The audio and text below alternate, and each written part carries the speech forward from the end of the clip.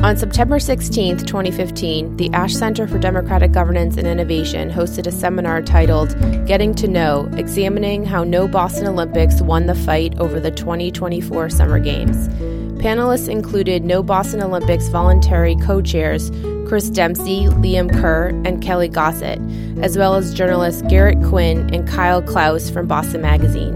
The discussion was moderated by Jorrit de Jong, HKS Lecturer in Public Policy and the Academic Director of the Ash Center's Government Innovation Program. To learn more about the Ash Center, please visit ash.harvard.edu.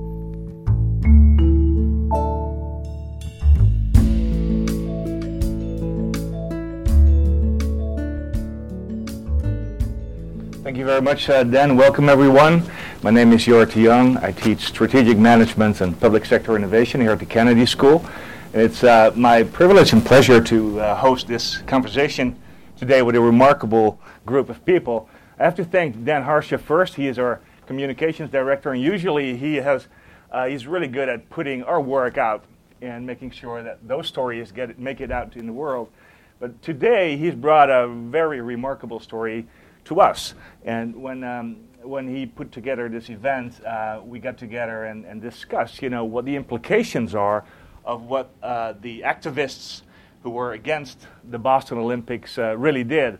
And today we're going to talk about what they actually did, how they did it, how they pulled it off, but also think a little bit beyond this particular strategy and see what the implications are for urban organizing and mobilizing people for any cause, really.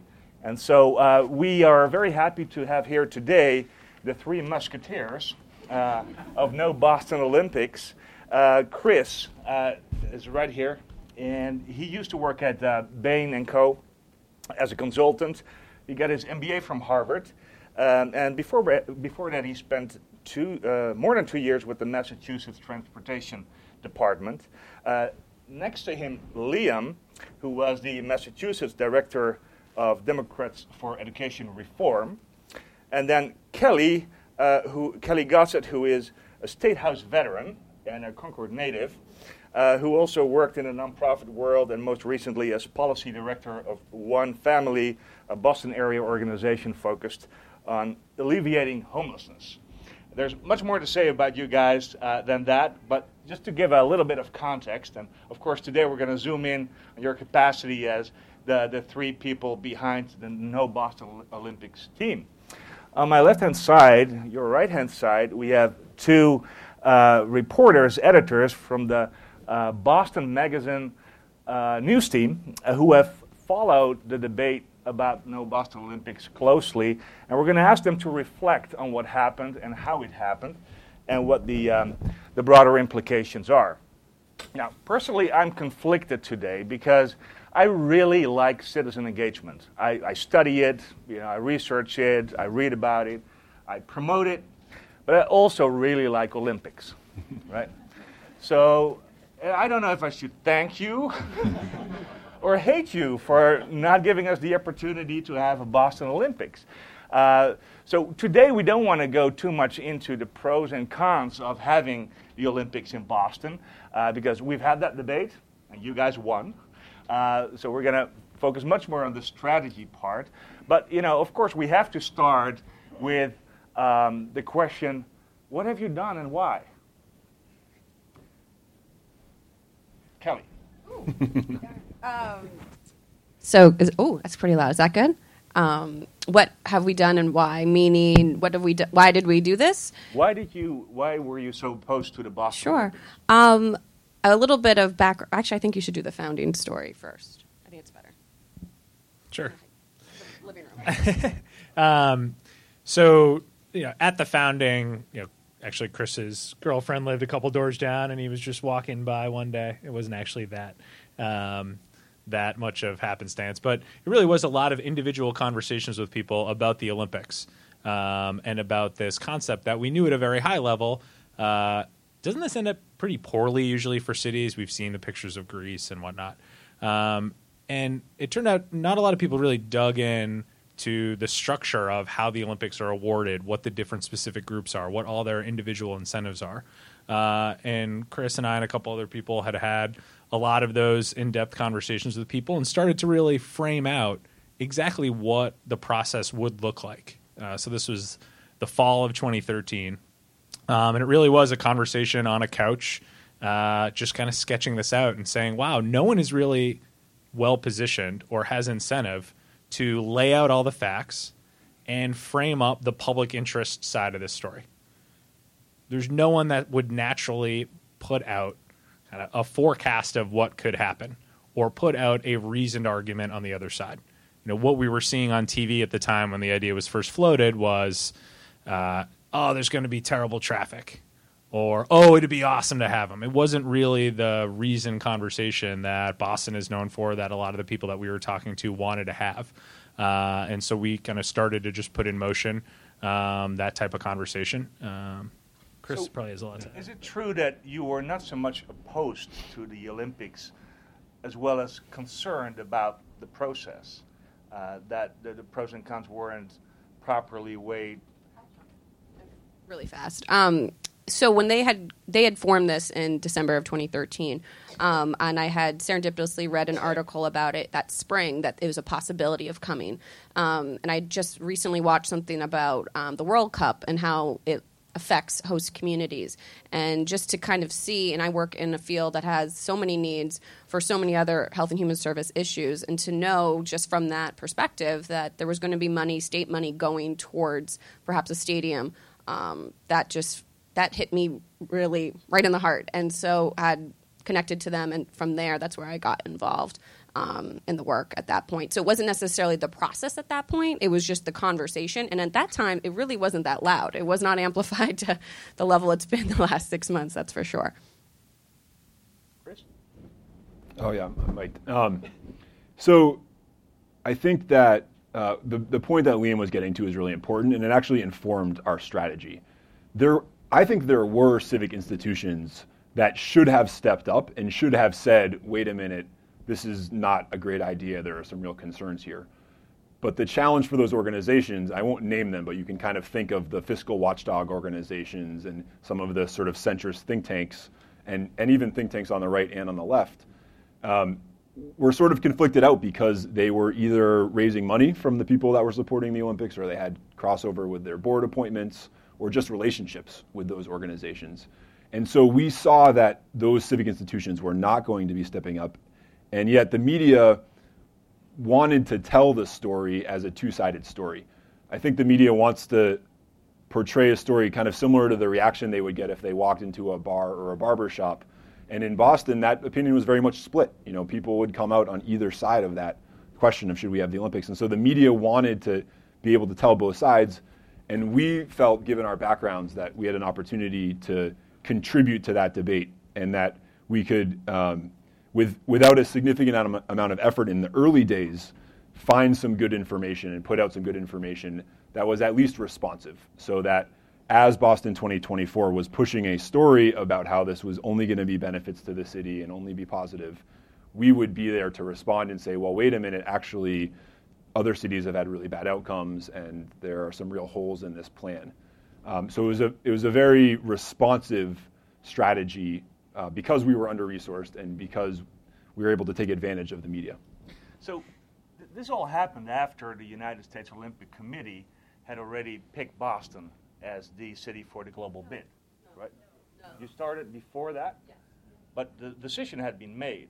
So we came together in Liam's living room in November of 2013, more than a year before the USOC chose Boston.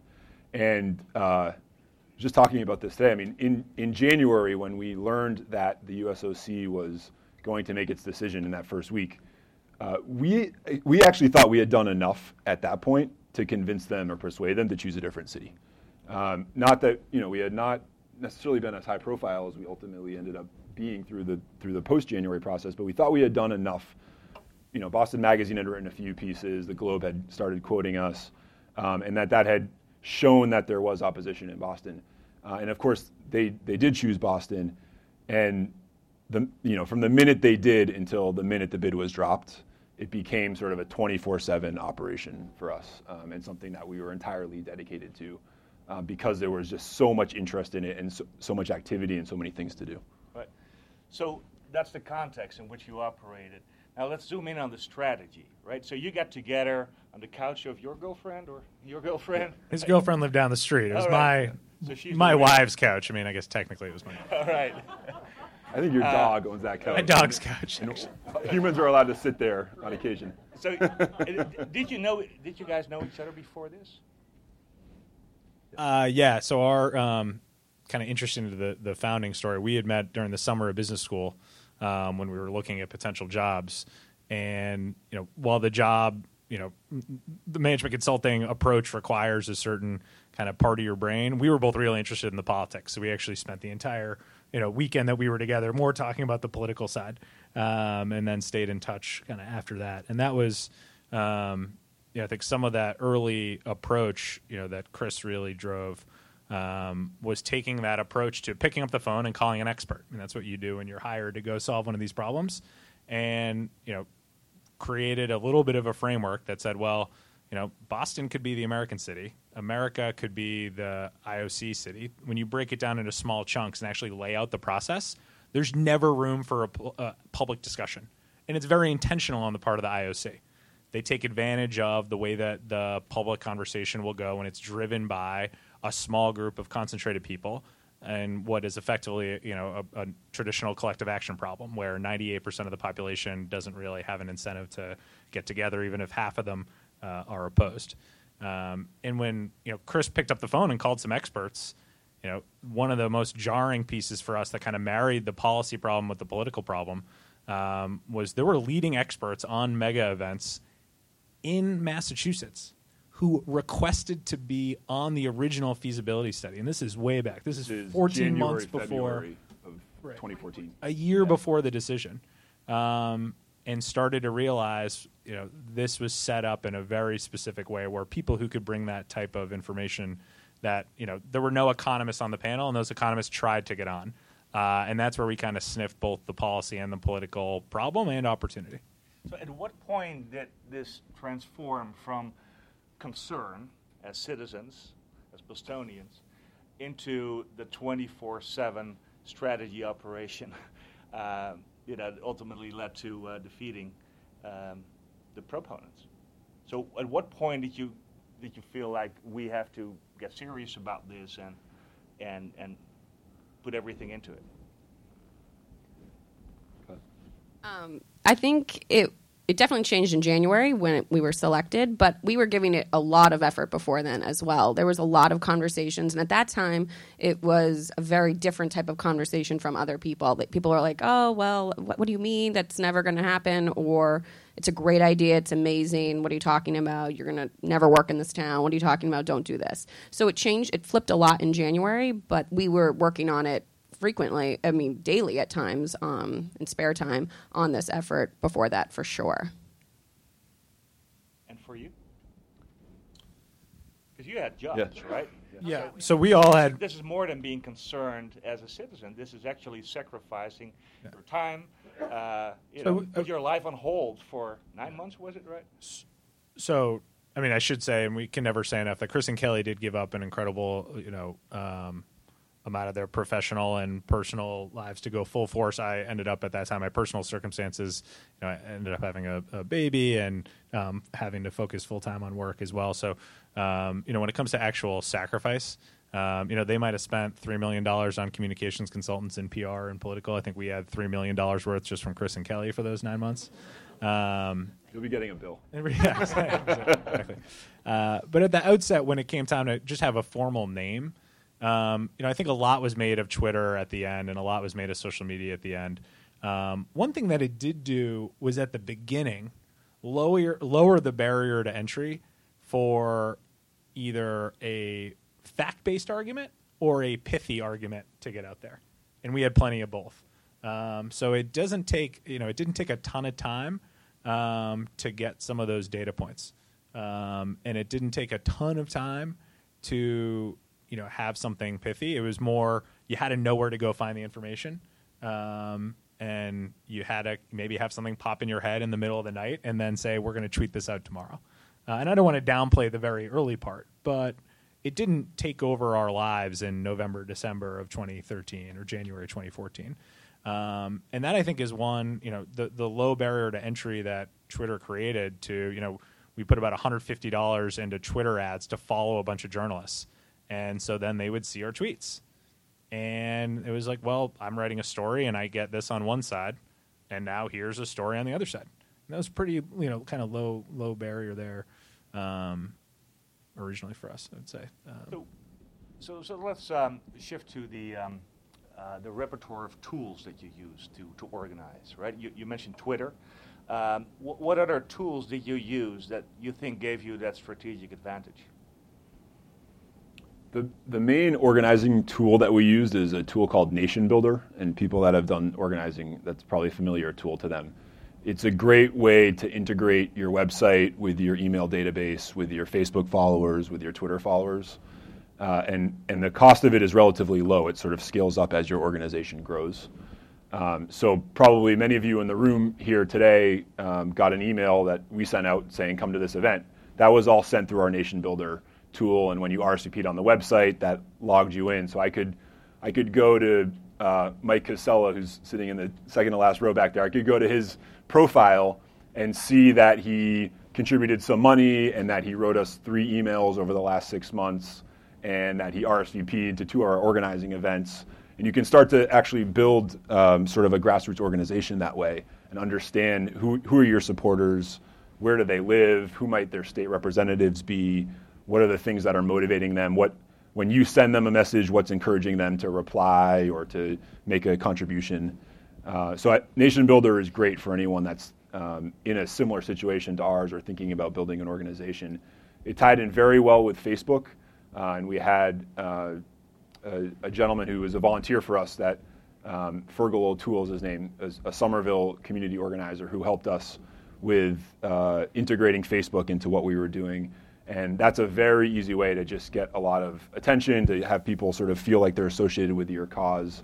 Once they like your page, they'll start seeing your posts as things move on. He has a very entertaining Twitter handle, Data for Donkeys, I believe is what it is. And then a lot of it was kind of old-fashioned organizing. That first community meeting that we had, and probably some of you that are here tonight were at that meeting in the Back Bay in the second week of January. It was the Tuesday after the USOC chose Boston.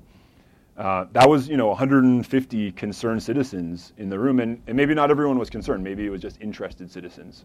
But we got people together and we talked about who we were, why we were opposed to the bid, what kind of help we wanted from them. And that meeting led to so many other opportunities. I think of Lee and Diana Humphrey, who attended that meeting and were incredibly generous to our cause over the last 7 or 8 months because they showed up there and they got engaged in the process. So it's old-fashioned tools as well as new ones. So both the new and the old tools were focused in the beginning on informing the public, right? And then getting them engaged, making sure that debate happens. How did you translate that energy that you mobilized into political pressure? Or did that happen just by itself? What did you do in addition to mobilizing that actually translated into thwarting this bid? Well, I think of that event in the Back Bay, and this is the second week of January. At that point, and the reporters here will remember this as well as I do, probably better. Boston 2024 had said that they would show portions of the bid to reporters, but they wouldn't actually allow you to take it with you. They were going to bring you into a room and have you review it for an hour and a half and take any notes you wanted to, but then they weren't going to let you keep it. And that was their plan. That was their strategy. Within an hour of reports coming out about our community meeting, they had changed that policy and they had said, okay, we're going to let reporters actually have full access to this bid. I think it was a moment where they saw, whoa, we're actually, this is not just a couple people on Twitter who are trying to make a political argument. There are actually real people out there who have serious concerns about this bid and are ready to help No Boston Olympics and other groups. So we need to be more responsive. And I think that's probably the most kind of tangible reaction. And the release of that bid, of course, led to so many other issues, because it turns out that the bid that Boston 2024 submitted in December had a number of inaccuracies in it. They hadn't really gone through a credible engagement process. And because of that, it was never really vetted. And so there was misinformation in there that had persuaded the USOC to choose Boston, but was just not consistent with the reality on the ground. A final question about your strategy. What was the tipping point? Was there any tipping point in the campaign where you felt like, oh, now we're on the winning hand? So aside from the mission of informing the public, there was kind of a separate consideration, which was winning. We also want to win because we firmly believed it was the right thing to do. Also turned out to be fun. Yeah, that kind of came through, yeah. Yeah. And there was one piece of polling data that was very clear. 2/3 of voters are opposed to spending tax dollars on the Olympics. That was the holy grail number. There were a lot of other things that contributed to driving poll numbers. But for us, that was one of continuing to come back to the variety of arguments you could make to drive that number. So whether that's, we want to spend that money, for I think most of us, we would rather spend those money on other social issues. I think we're tax and spend well liberals. I won't speak for everybody, but I'm a tax and spend well liberal. If you're on the conservative end of the spectrum, you'd rather just not spend that money at all or spend it in, keep it in people's pockets or whatever they say. Sorry. But for us, that one number of, hey, if we can frame this around that one number that is not moving, that number is not moving, we're going to win. And for us, that was a bit of a strategic kind of holy grail, I think. Kelley? All right. I want to hear what you have to say. Well, I'm one that I didn't think we were winning until it was done. You play through the whistle, is what I say frequently. So I still can't believe it in a way. But no, I think we couldn't really. I mean, there was encouraging moments, but everything was always, okay, who cares? Like the polling nights, we would text like 200 times, and could it be this? Could it be that? And I was like, just go to sleep. And of course, none of us would. But I think there was something of, let's just keep moving forward. Let's look at long-term game. Let's not look at right now. And then it sort of snowballed, literally and figuratively. I think on the polling, just quickly, I mean, that first poll that came out in January from WBUR and Mass Inc., and it's impossible to overstate how important that polling data was to influencing the conversation. They really did an incredible job, how consistent they were. But even that first poll in January, I think it was something like 52 or 53% support the bid and only 38 or 39% oppose the bid. That's sort of, tough news to hear, right? When you're no Boston Olympics and you're losing by 15 points. But even then, if we were helping provide a voice to the 38% of people that had real concerns about this bid, that was an important place for us to be. And it was an important voice to magnify and echo. And even if the numbers had never budged from those points, I think we would have been, proud or content to say, well, we're at least sort of playing an important role in this overall broader debate, which will ultimately leave this region that we care so much about better off, even if the Olympics do come. Even if we had lost this battle, you would have still informed the public, and you would have contributed to a better debate and a better decision. Yep. Now, your budget, I don't know if this is true. I read that it was $15,000 or thereabouts. Less than that. Less than $15,000. What was the budget of the 2024 organizing committee for the bid? The one they spent or the amount they raised? Because right. there's a couple $1 million difference between those two. So by the time the bid was pulled in late July of 2015, we had spent a total of less than $7,500 on the entire effort. We've since spent a little bit more because we bought some thank you notes and like some mugs and beer koozies and stuff like that. You bought mugs? We bought mugs. I want a mug. So say no Boston Olympics, and we gave them to people. Yeah. We didn't. We were outspent more than 1,000 to 1. I think when the final tally comes out, it'll probably be something like 1,200 or 1,300 to 1. So I think this is very interesting. And not only have you been very effective, but you've also been very efficient. You did it just on a shoestring. And I'm wondering, what was the biggest challenge for you guys in this whole campaign? What was the most difficult thing about it? Either as an organizing team or the politics of it, or getting people engaged. What was the hardest part about it? Well, I'll speak personally, and they'll go more tactically. It's just a lot of work. It's all day, all night. It's not a job; it's a lifestyle, and I think that's a lot. That taxes a lot. We didn't have an office. We didn't have a printer. We didn't have stationery. We didn't have any of those things. Part of that, though, is there's flexibility. We would go anywhere. We would hustle, and the energy to work that hard is maybe the quicker we'll end. So you're your own worst enemy in that point. So, I mean, that's the most difficult piece. But, I mean, also you're against some of the biggest giants of this town. It's a really small town, and it's tricky to navigate those waters, and you got to keep your ego in check and stay disciplined. Can you elaborate on that? What's tricky about that? Because you have friendships, there's certain ways that this city is run and how the sport of politics and policy is created, and trying to be professional and also be effective is just an interesting balance to and walk that line. So I think we hope we did a good job of that and never try to make it personal with anyone at the mayor's office or at 2024. And sometimes that's challenging, and it's an emotional, fervent debate about an issue in a region that we care very much about. So give an example of that. I love this. I'm like on the stand. An example of which part? How to keep the balance, how to make sure that you don't alienate people, Leo? Well, we would joke around. So our fourth, or the third founder and the fourth musketeer, to your original analogy, we would joke around that we're all first generation political people. We didn't grow up in it, so we don't know when to say when. And to your last question about kind of the powers that be and whatnot.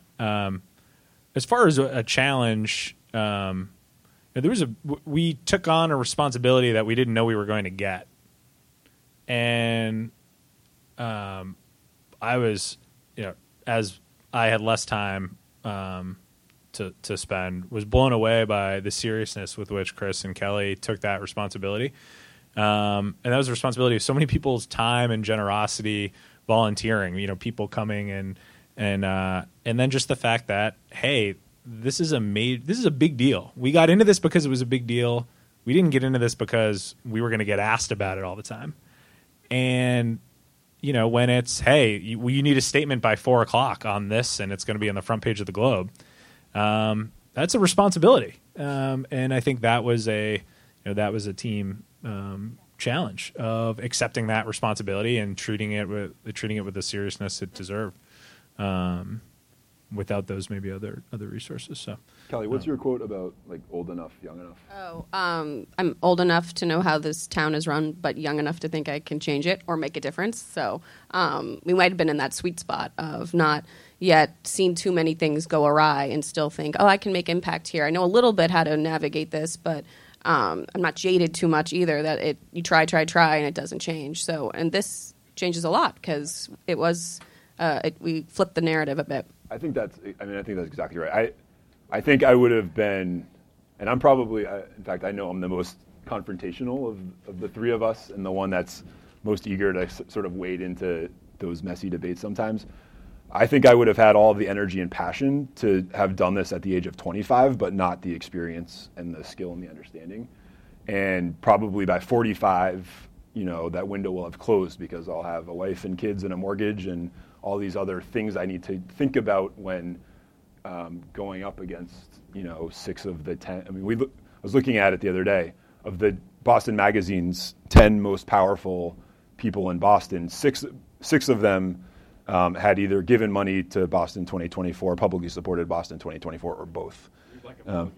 And I think by 45 that I probably won't have the opportunity to sort of go up against folks like that. And so there was a sweet spot there. Great. Well, thank you so much. So we talked about, the original cause. We talked about your strategy and how you personally experienced this. So now let's take this, place this in a broader context and hear from you guys as journalists how you have observed what happened here and how remarkable that really is. Kyle.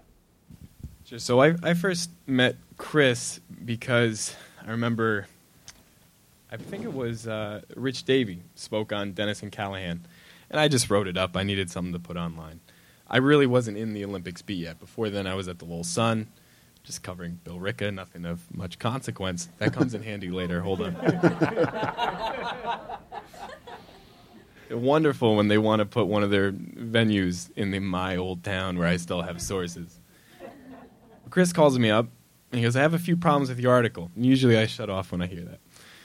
But he walked me through it. He showed me a slide, and he showed, well, they're saying this, but if you look at the budget, it's clearly something else. And it resonated with me, and it prompted me to take a deeper look at what the bid was pushing out there. And because I was so new to the job, I didn't have the sourcing. I didn't have the folks inside the bid. I didn't have the folks in City Hall. So I figured I'd go straight to the source. So I started filing a bunch of public records requests, and that's how we ended up getting the bid book, the first 4 chapters of it, much to my chagrin. But I filed a request. From previous emails filed by Joel Fleming, this lawyer, also in No Boss in 2024, I saw in some emails from the UMass Donahue Institute that the bid had shared with them bid 1.0, and they're being really careful with it. And I saw they had given a non-disclosure agreement. They were saying, please don't share this out. Keep it within your staff. And I saw that, and I said, I want that. Are you kidding? You're being this careful. It must be really bad. So I would like to write about it. I'd like to put it up for all to see. So I filed a public records request with the Deputy General Counsel, Peter Mickelson, who I still owe a fruit basket for all this. And sure enough, maybe a month to the day later, we received bid 1.0, the first 4 chapters in a little manila envelope and in the worst handwriting in Sharpie, just bid book. I'm like, this can't be it. You're joking. So I opened it up, and sure enough it is. And I was amazed. So we rushed to put it online. And I really do believe that the bid never recovered from that. Because there finally was tangible, right in front of your eyes evidence that they weren't being completely honest with the public. They had pushed something that they marketed as the same bid book that they presented to the USOC, and it just wasn't. The same one that was available to the public was not at all the one that they gave to the USOC. Cost estimates were scrubbed out. There were entire sections about potential threats to the bid that were completely left out of the equation. So I think that was the first instance, and a very egregious one, where we saw that what was being rolled out to the public was not at all what was going on in the smoke-filled rooms, as they say. And in the following months, I think all of their actions were sort of playing catch-up for that. So was it as much strategic incompetence of the organizing committee as strategic genius of the opponents? I think there was a ton of incompetence, All right. if I could be frank. Garrett? There's one of the most important things, I think, in terms of doing business in Boston and doing business politically in this town, this hub, if you want to be particular, because I know people say this town for D.C., but is you have to engage with people, talk to people, and work with communities, talk to stakeholders, go to the spaghetti dinners, go to the Little League games, go to the community things. And in the run-up to this, Boston 2024 never did that. There was none of the traditional community organizing that takes place in any type of major movement. Any type of developer has 2 pennies to rub together will hire a firm or talk to people or go and be like, hey, I want to do this thing. Here's this plan. Let's make something to work it all together, blah, blah, blah, blah, blah. there's some elements where people try to ram things through, but then it's harder for them when they do that. There was an incident here in Cambridge not that long ago up at the old courthouse and police station in East Cambridge. And the opponents of this thing got their clocks cleaned because the guys that came in knew what they were doing. They went around, they knocked on every single door, they talked to all these people and figured out what it is that these people want and how they can make this plan more palatable for everybody. And Boston 2024 never really did that. And they created a cloud of suspicion not only within the public but within the press. And what Kyle found out in pulling all these documents was that their inability to communicate and build some type of consensus with their community and the stakeholders hurt them even more because people were even more caught off guard when all this stuff came out. In every which way, every little proposal, there were people like, well, nobody came in my neighborhood and said they want to put this thing here. I think this university even was caught off guard. They were like, you want to do what? Pass.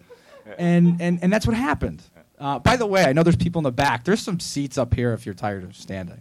But again, I think one of the most important things anybody in Boston, if you're going to in Cambridge and Greater Boston, in Massachusetts, you have to engage with people. You can't just show up and be like, we're going to do this. And from the get-go, it seemed like 2024 was a top-down thing that people just wanted to jam down our throats, including the press. Well, what do you think they were thinking? How would they pull this off? I mean, what you describe is a picture of people who just think they can do this, but that can't be true, right? I mean, there was a big coalition supporting the bid. So people must have been in those smoke-filled rooms and, made a plan. And this doesn't sound like a really good plan. Yeah, it wasn't. Right. So what was going on there? I think what they did, they very much underestimated the people of Boston. I think they underestimated the people of the Commonwealth. And I think that was their undoing. And I think they misinterpreted a lot of the poll numbers, especially towards the end, when they saw just the slightest glimmer of hope that spreading the venues out across the state would improve their favorability. But then they spread out across the state, sure, but they kept making the same mistakes they were doing in Boston across the state. Like you have in Billerica, I called up my old source. I called the town manager. I said, John, they're going to put the Olympics in Billerica, at least part of it. Do you know anything about this? He goes, no, this is the first I've heard of it. And I said, oh my God, this has been happening all over Boston. And now it's going to be in Billerica and New Bedford. We actually had a very brief theory in the BOMAG newsroom that they were putting venues on Superfund sites. They weren't, but, you try to look for patterns when you're a journalist. But I think one of the other big problems, as somebody who's covered politics in the state for a little while, one of the things you have to notice is how operations are run. If you're a nerd like myself, you really get into the mechanics of things, the real nitty-gritty of, well, how are you going to mobilize voters? How are you going to communicate with people? How are you going to get your message out? And one of the bigger problems I think that Boston 2024 had after our discussions with people that were running it is that there was incredible internal disagreement over whether it was going to be run like a product or run like a political campaign. And at the end, this internal disagreement over how to operate brought them down brought them down because meanwhile, you've got these opponents out there who are operating, I think, like a political operation. And meanwhile, what you're trying to do is you're trying to sell somebody a cereal, and they don't want it. And you can't, no matter, even if you make it a hot cereal, they don't want it. So they had to. What they had to do is they had to go door to door. They had to knock, and they couldn't do that. And even when they tried, basic little things, I was told, like they couldn't. Massachusetts being, just to the left of the old Soviet Union, had you have to have the union emblem on everything, anything politically. So they ordered something like 10, 50,000 pamphlets, stickers, signs, and they didn't put the emblem on it. This is so important to local Democratic activists and people that are plugged in and have nothing better to do but be angry about something. And if you don't do that, you're going to piss a lot of people off, and that's what happened. So when we look at the history of Boston, I mean, it is true that from all the cities that put out bids, in Boston the opposition was the strongest, right? Is there a particular explanation that you have why the opposition here was stronger? Not so much because of your work, but also because of the public opinion that was already there, that was just being ignored at that point by the committee. Yeah, odd we beat out Budapest, huh? But I think they tapped into something. A lot of people opposed the Olympics for different reasons. For the subjugation of a lot of LGBT people, free speech abuses, or you can oppose it from an urban planning standpoint, or you just think they're really boring to watch, myself included. There's so many different reasons to oppose them. And I think what made No Boston Olympics so successful is that they were able to bundle them together. And a lot of times you'll see these oppositions splinter off. And it's sort of like, the old Ben Franklin drawing. Join or die, and if we separate, I can't even think of it. It's on the tip of my tongue. United we stand. United we stand. There we go. So that's basically what happened. And I think Chris in particular really was the visible face. And I think I wrote somewhere the velvety voice of the opposition. And I think it gave a great deal of legitimacy to the opposition. Because you have, granted, the opposition was it was 10 people on Twitter, I've heard. And a lot of... It's an interesting point. Do you think, because of who they are or how they come across, they were more successful than if it had been another group, a more institutionalized group, or different demographic, or different political ideology? Sure. Well, the Olympics were an interesting issue because it didn't fall along typical party lines. There wasn't, it wasn't Democrats and Republicans, progressives and conservatives. And when you take that out of it, it was sold solely on the merit of, is this a good idea or not? And then when you go into another dimension of that is, do I believe these people? Are the messengers credible?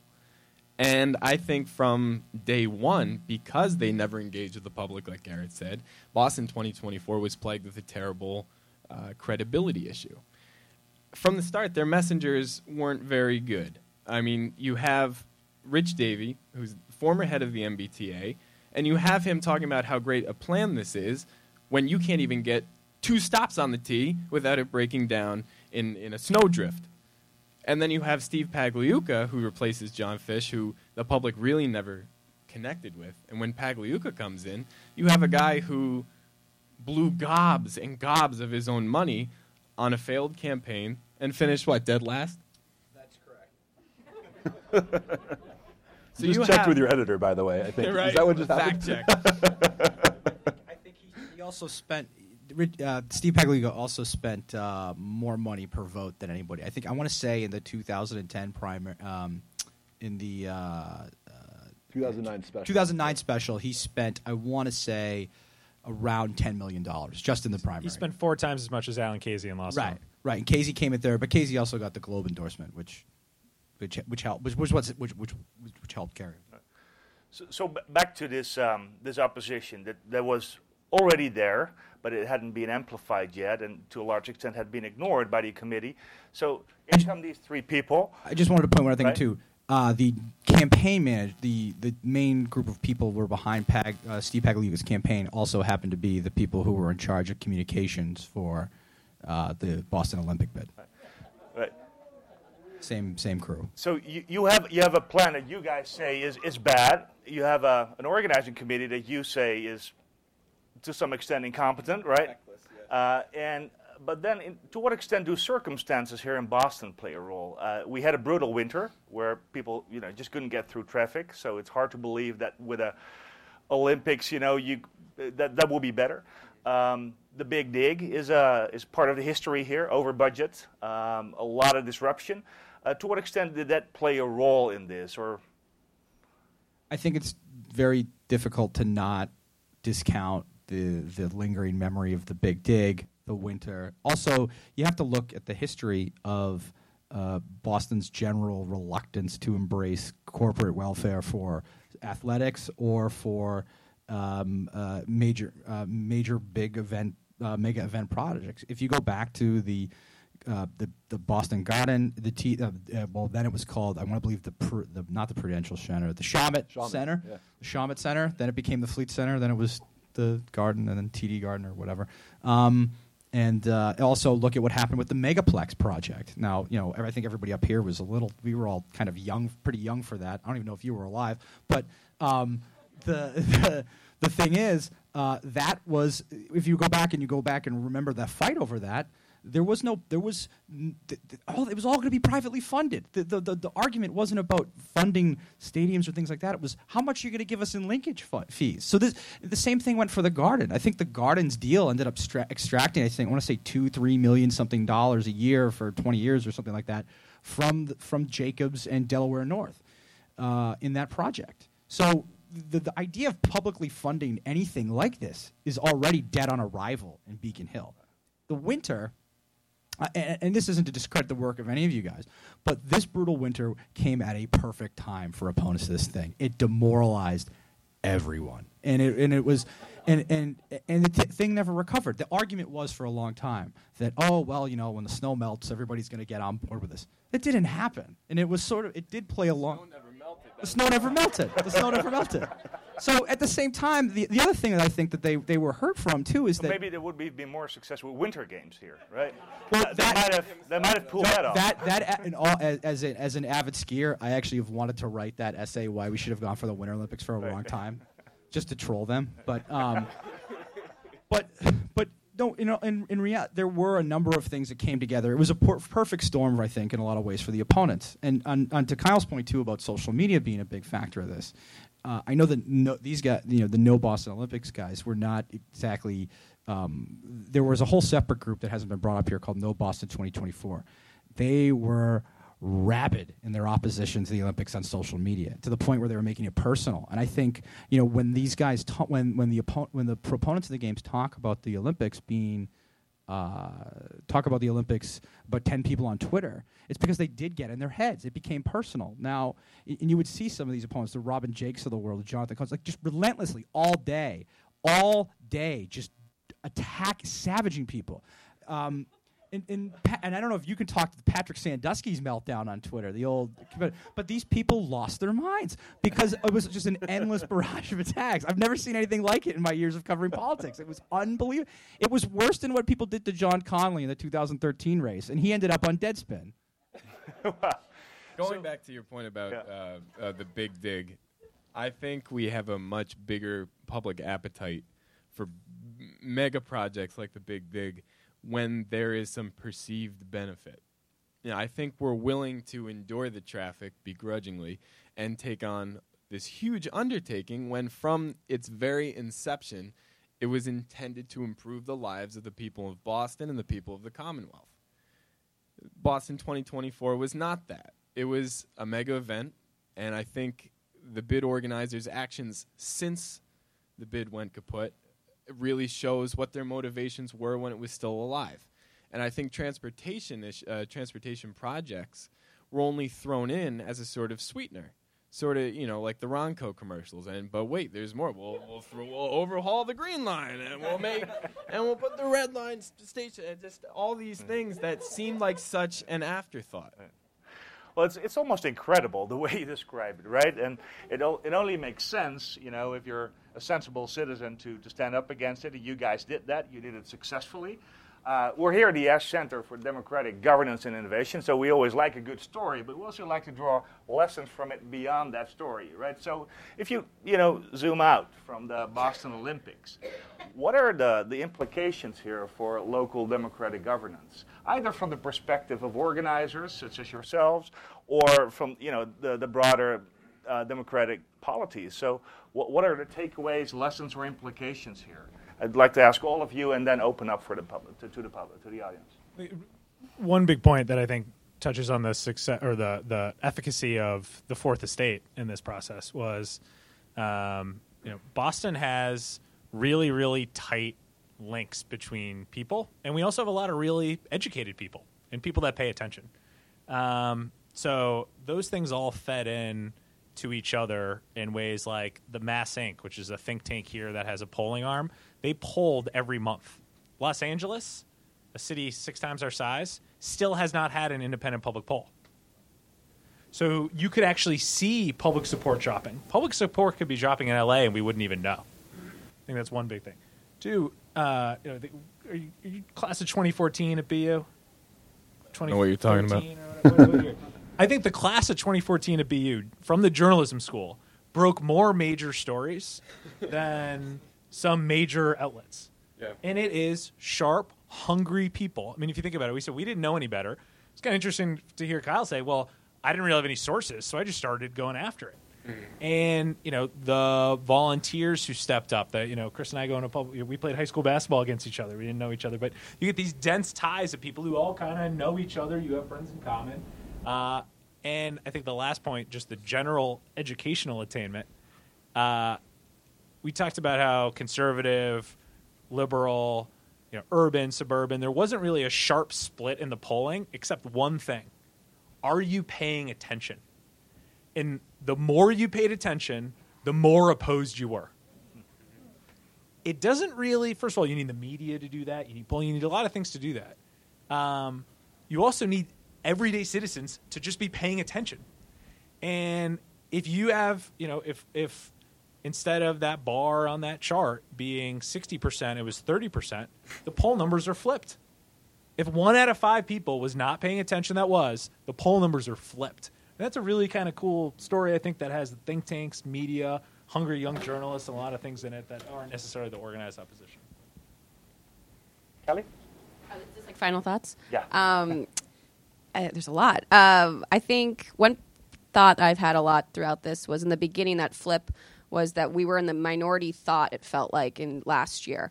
And that's a hard place to be in this town when there is a lot of flavors, but not always are they represented and discussed. And then, so we kind of took that stand, and then it turned out we represented the majority of the thought. And so I think that courage piece is a big part in this conversation that isn't always found in Beacon Hill, and being bold enough to say something. And I think when it says that 10 people on Twitter piece, I mean, there's something that says that 10 people on Twitter can make a big difference and make a big impact. So kind of the power of one is really important on this. And I think the big, deep-pocketed people don't always win. So that is encouraging to me still. So what are you going to stop next? Oh, God. I don't know. Any ideas? Let's pass it around.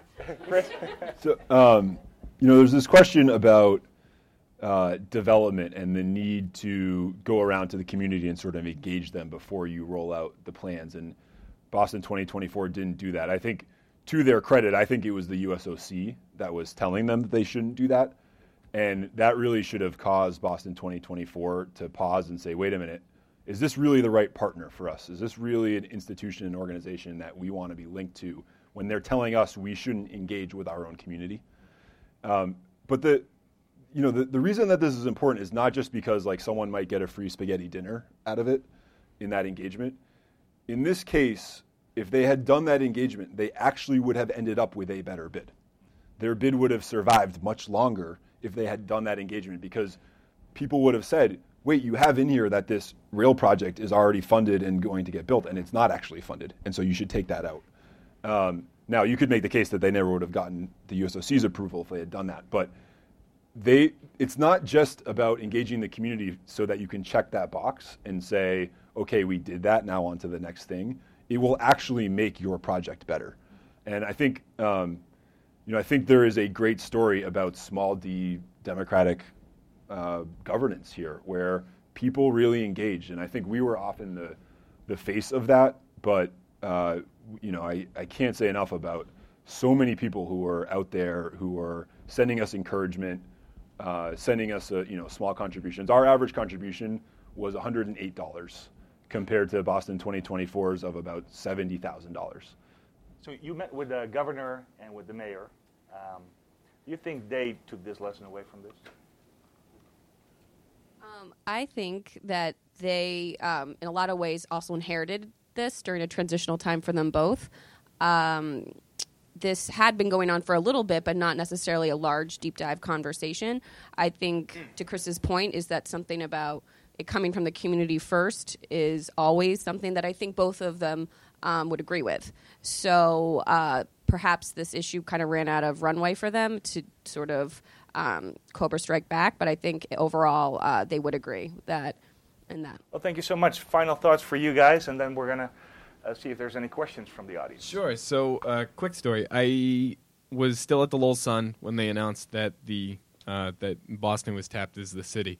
I had a graveyard shift that night. Had to go sit by the police scanner. Really lovely work. And so I had the day free. So I went and played hockey in Lowell. And then I remember getting out, getting back into my car, turning on BUR, and we won the bid. And I didn't expect us to win the bid. And truthfully, I've heard from numerous people at Boston 2024, they didn't expect it either. So it came to shock to all of us. And then I got a text from another BU 2014 journalist and said, they're screwed. So what are you talking about? They got the titans of industry. They're gonna seal this down. Because they've never met a press corps like Boston's before.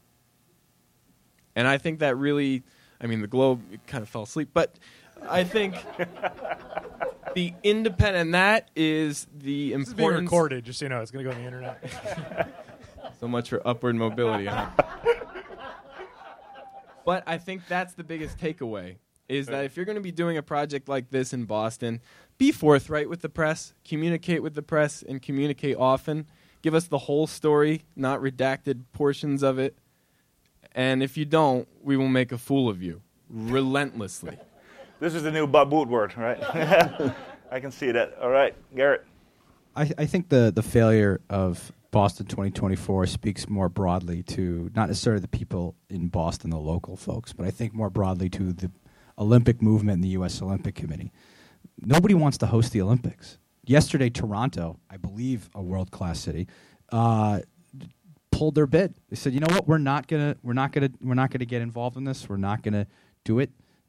You saw the 2022 Winter Olympics came down to the great democratic free market countries of China in Beijing and Kazakhstan of Almaty, Kazakhstan, and they gave the Winter Olympics to a place where it gets on average 3 inches of snow a year. Makes total sense. So the Olympics and the IOC and the USOC have a real branding problem. I mean, they are a toxic brand for a lot of municipalities that want to host them.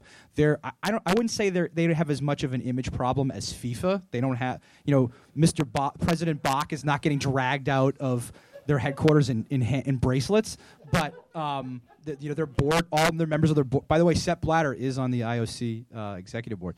On the IOC, the International Olympic Committee. Back to the lessons. Right. So I think at the end of the day, this speaks more broadly to the problem that there's a growing hostility, I think, towards giving mega events and towards giving away money to big business to build stadiums and arenas. Although you haven't had that, that's not uniform, but I think the momentum is shifting that way, publicly anyway. I think, was it you who wrote that Boston is simply not willing to mortgage its future for a 3-week party? Yeah. That was your line, right? Yeah. I want to thank you for excellent reporting on this. It's been really fun reading those stories, but also very insightful in terms of the deeper dynamics in this town. So let's hear from the audience. There must be questions. Yes, a lot of questions. Yes, Melissa. I'm curious that nobody's mentioning all the other political pressures that came to bear. There were groups of us that were waiting to do a recall petition if Walsh had signed his contract to give away tax money. There were more than one petition ready to go with people already signed up to do house parties and recruit and train. This would have been a real movement like the highway going through Boston. So my sense is you were taking the brunt, you were the center pole. Because it's Boston, we need people who can analyze. It doesn't matter if you have Twitter or websites. You got to have a brain. You got to really do your analysis. Then people come forward, give you money and resources. And they had clearly the analysis ability to make it to bring out what really needed to be seen, and nobody else could do that. Just a quick straw poll. Who here has been involved in this campaign? I get that sense, yeah. So it's about 60%. Who was for the Olympics? One person. Okay. In Boston, right? Yeah. All right, great. I'm glad you brought up the Inner Belt because I grew up in Brookline Village and grew up with stories. My parents are in the second row, by the way. Grew up with stories of the Inner Belt fight and what it would have meant for my neighborhood in Brookline Village. And I don't think we would ever claim to have accomplished the same things that the folks that fought against the Inner Belt did. But we always saw it as a model, as a situation where local people and grassroots people went up against the Chamber of Commerce and some very powerful interests and were able to really change the course of history in Boston. Sir, there in the back. Excuse me. Thank you. And thank you for bringing up the historical perspective in terms of the anti-highway movement, because looking at Boston's history is critical, because this is part of a series of historical events ever going back to the American Revolution, and I won't get into lecture format, but Boston leads the nation in terms of activism and organizing against establishment goals and plans such as this. There's also another thread that I would challenge in terms of, Boston, any smart developer goes to a neighborhood and makes sure they organize. But there's another thread to Boston. And if we look back at the recent history, that there's a powerful economic elite in the city that has historically ignored organizing efforts. In this case, to their loss of the Olympics. And that is the Vault, which used to be the head of the Catholic Church, the Boston Globe, as well as the Bank of Boston, which is now Bank of America. But this is a kind of a superseding organization, if you will, that felt from the top down, from the top, felt they can control, and there was no need to reach out to the local community. That's my comment. I'll stop and I can keep going, and I apologize.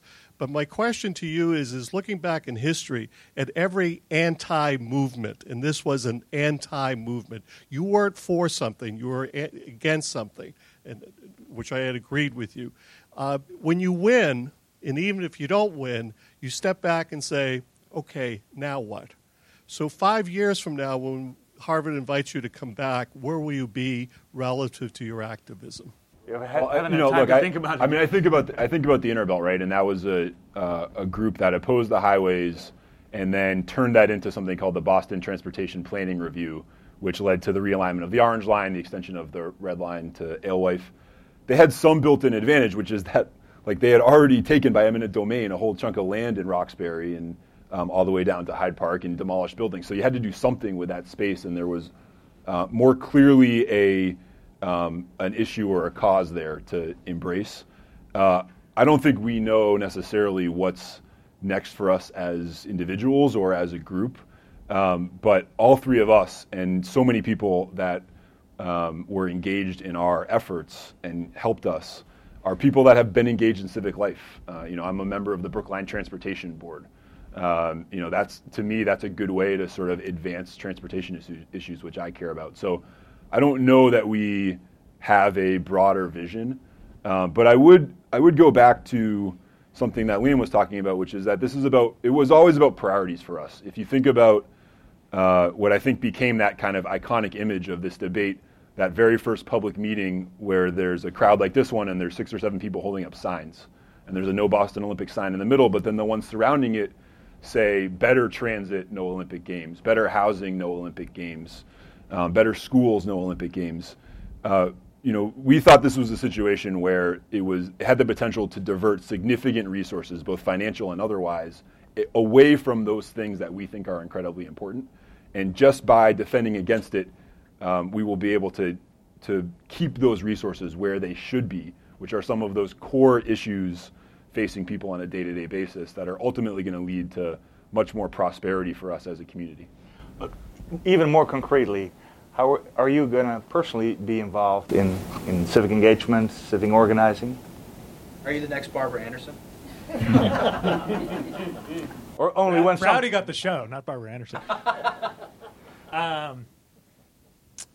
One thing, kind of coming into like the HKS or I don't think so, but I'm loud, right? Coming into the from the well, It's on. It's on.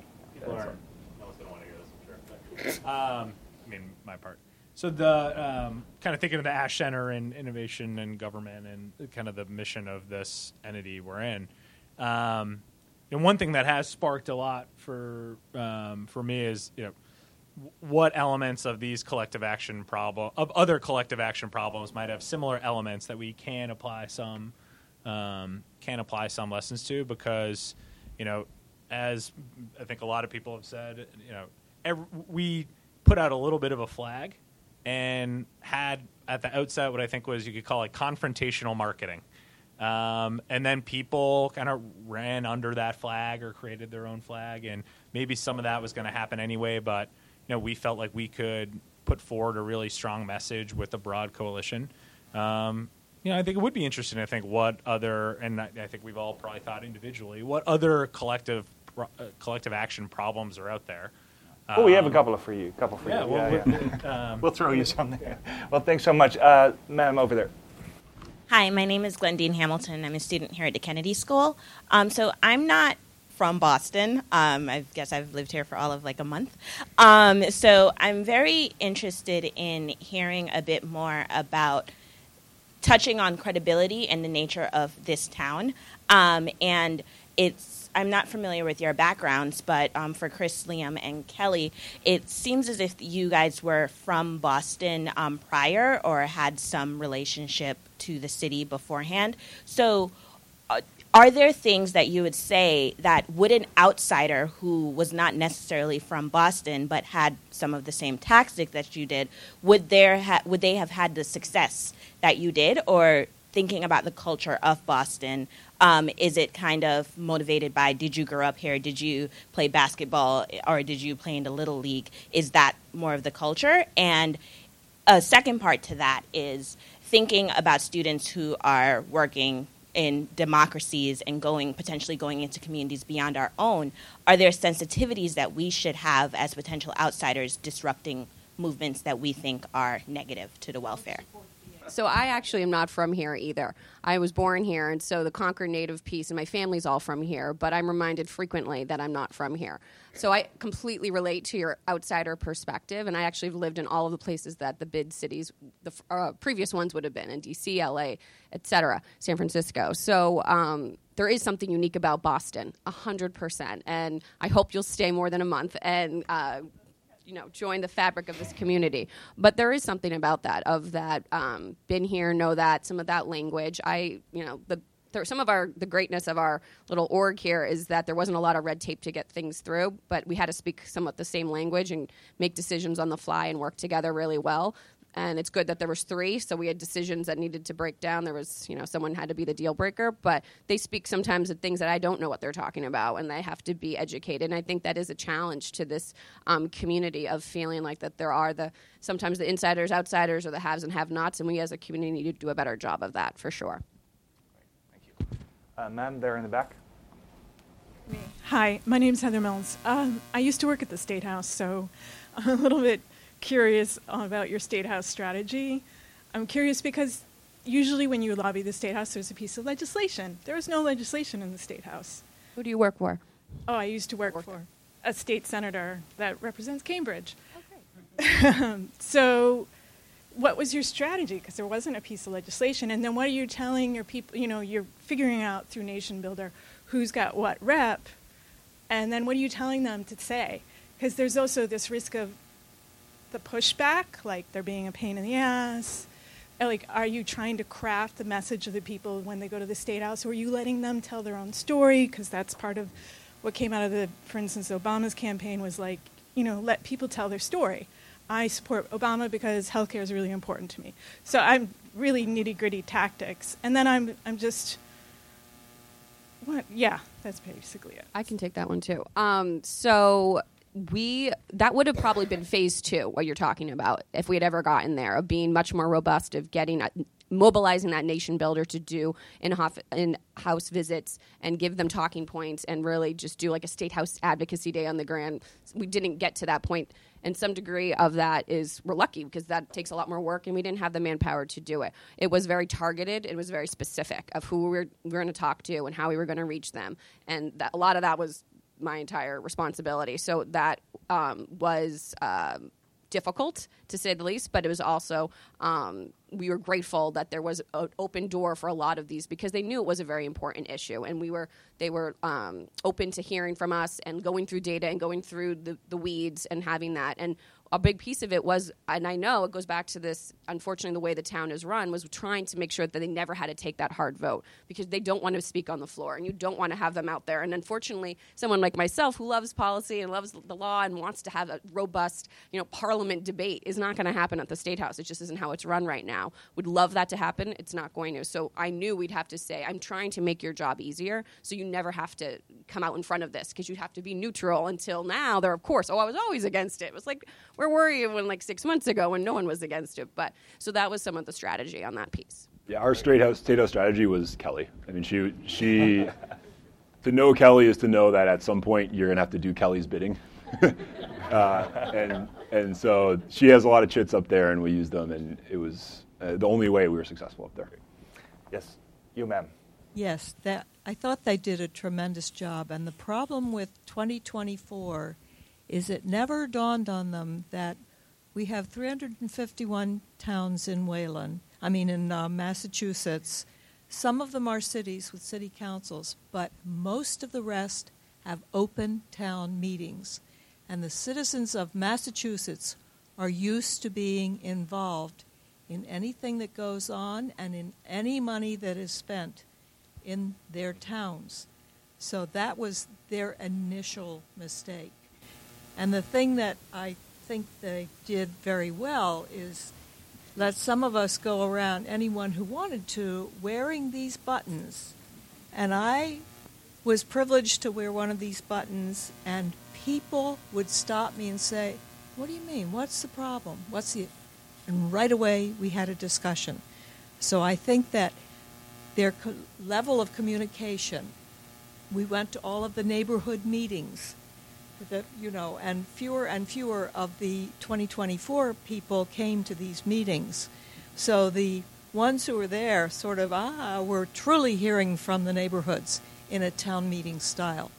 There were a lot of new media strategies, but the old New England deliberative spirit and old school techniques, buttons, still worked for you, right? Yes, Garrett. Yeah, I think what you're talking about in this is it speaks to a lot of what separates Boston and Massachusetts from a lot of the other big cities. You brought up the point that there hasn't been any polling done in LA. They say they have 82% support. And Boston's just a different place. Everybody, it's we're more educated, we're more engaged. Politics is a sport here. People pay attention. And the town meeting thing is something never even crossed my mind. People are used to doing it. That is the most direct, are we going to vote to buy a new fire truck? Yes. That type of, the best town meeting fights, by the way, they're the best. It's Bill Ricka. So, it is the best form of democracy. It's great. Yeah. All right. I think we have time for two more questions. Yes, sir, you've been wanting to come in. Hi. Just one quick question. Now, Marty Walsh pulled the plug. It was up to him entirely to pull the plug. How was that done? I mean, he submitted the bid. Was his the final word? Once we saw that statement coming out, we both looked at each other like, "Oh, this is going south." But I think it was largely an about face. Yeah. Marty. Well, the reason why maneuvering. I went to your first meeting in January, and I was so excited. I've never gotten involved with anything political. I'm not a public speaker. So when I saw your committee, I says, "Oh, this is great." I went there with my brother, and I was stoked. I says, "Good, somebody's handling this." Because I was instantly against the Olympics, only because of past failures in other cities. And Boston had been developing nicely already. We didn't need any promises. They finally get the waterfront going. I've been involved in construction for 36 years. And so I was at a meeting in town where Marty Walsh was there. And the whole, the Olympic Committee was there. Fish was speaking. He's really a brilliant speaker and very persuasive. And they had the girl in the wheelchair, the Olympian. And, they had everybody, and there was just not one negative ever associated. And I just got the feeling, with the call-in show, too, I was on the telephone one, and I just got the feeling they were fielding questions from people so they could put a spin on it in a later debate. So I got up to speak, and the guy right in front of me said what I was going to say, and he said it a lot more eloquently than I did. So I took it to Marty Walsh, and it's the way I felt. And I didn't say it really that strongly as I wanted to, but I let him know that, a lot of people associate him with the Olympics. He was underhanded and sneaky putting in the bid. I mean, all of a sudden we heard the Olympics was coming here, and you guys said, you knew about it. All of a sudden everybody's talking about it. So I let him know that, on the next election cycle, I wouldn't be voting for him, and people are going to remember this. And I disagree with you there. Because well, no incumbent mayor in Boston has lost since Jim Curley in 1949. Well, yeah, well... That's only because he pissed off John Hines. So I think Marty's just about safe. Yeah, exactly. When I made the statement, I wanted him to crumble, but he just sat there. He's a politician. And anyway, I felt I didn't make my statement strong enough, and I couldn't if I'm going to include everybody, I've got to keep it low-key. So I called my local representative, and I spoke with her, and I let her know that, cheap as everybody I know is not going to vote for Marty Walsh. And I spoke to another city councilman. Do you have a question? What's that? Do you have a question? Oh, yeah. Okay. Anyway, do you ever approach it from a political pressure? Like you take all the polls, like you said, two-thirds of the taxpayers didn't want their taxes to go up as a result. So that was one thing. A year before, we started thinking about how would this end. So like you're saying, it ended with the person who had the most direct responsibility, for you in college, saying we're done. That was like the final end stage. Yeah. But we had gamed out, and we had actually, and Kelley gave us an incredible burst of energy when she came on. And I remember we were meeting at a Panera. And great energy. A lot of which was helped with the energy. And so much gluten. And it was, how does this end? And so I think all three of us had different ideas of how this ends. How does this end? And so to your point, were we identifying the political pressure points, whether it's election day, whether it's people on Twitter, what were all the pressure points that you could apply? And ballot initiative was mentioned, town meeting. There were a lot of different pressure points. And the IOC and USOC had designed the process to not allow those pressure points to be pushed. So that is absolutely everything we were doing, even though we had different strategies at different times depending on what was happening, was not necessarily about election day, but about how do you bring to bear resources and energy in a place that they're most efficient. Because we just didn't have the manpower to match them one-to-one. We had to go to a place where it could actually make the difference. Final question. Let's see. Sir, go back. I just want to, what I want to do is I speak to these people's courage. They've demonstrated again how articulate they are, how they're able to stay focused on the issues, not get into personalities. And my question to you is, when you started this, did you fear that you would never work in this town again? And secondly, now do you think you will be able to find a place to work in this town again?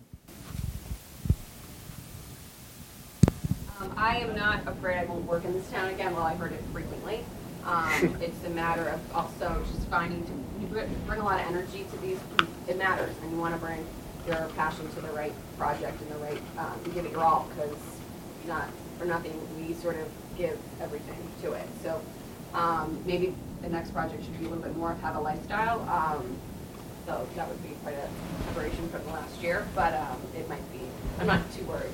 It'll be okay. And also because I think there's so many other things we could be doing. I mean, it's not the Olympics is over. Let's put it in the rearview mirror and move on to some of the other issues that this community needs to address. Hey, we need a new mayor, so.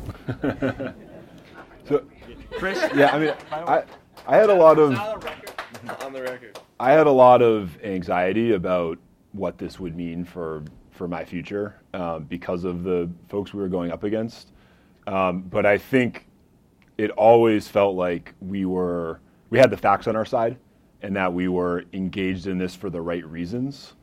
And I think ultimately, I know I do, and I think these two do also, we ultimately have enough faith in Greater Boston and in Massachusetts that there are enough good, thoughtful people here who would make sure that things would work out okay and would move beyond whatever sort of pettiness was around the opposition to the bid. If we didn't feel that way about this place, we wouldn't choose to live here, and we wouldn't want to raise our families here and have our roots here. So it was that faith that allowed us to kind of get through in some very dark days in January and February when we're sitting there having, not raised very much. Yeah, right. I mean, when we had raised no money and we, were still up against this juggernaut and really not knowing sort of what was next or what the future would hold, we had that faith. Quick little story. Larry Bird's very important to our family, and that day, Chris was like, "You need to get ready. Tom Brady's going to endorse the Olympics one day," and I was like, "Oh, I can't handle it." Like, We just endorsed Trump today, so. That's wild. I was like, Yeah. never mind. Trump's higher in the polls. All right, that's a whole different conversation. So, why don't we thank Garrett Quinn, Kyle Claus, Chris Dempsey, Liam Kerr, and Kelley Gossett for their participation.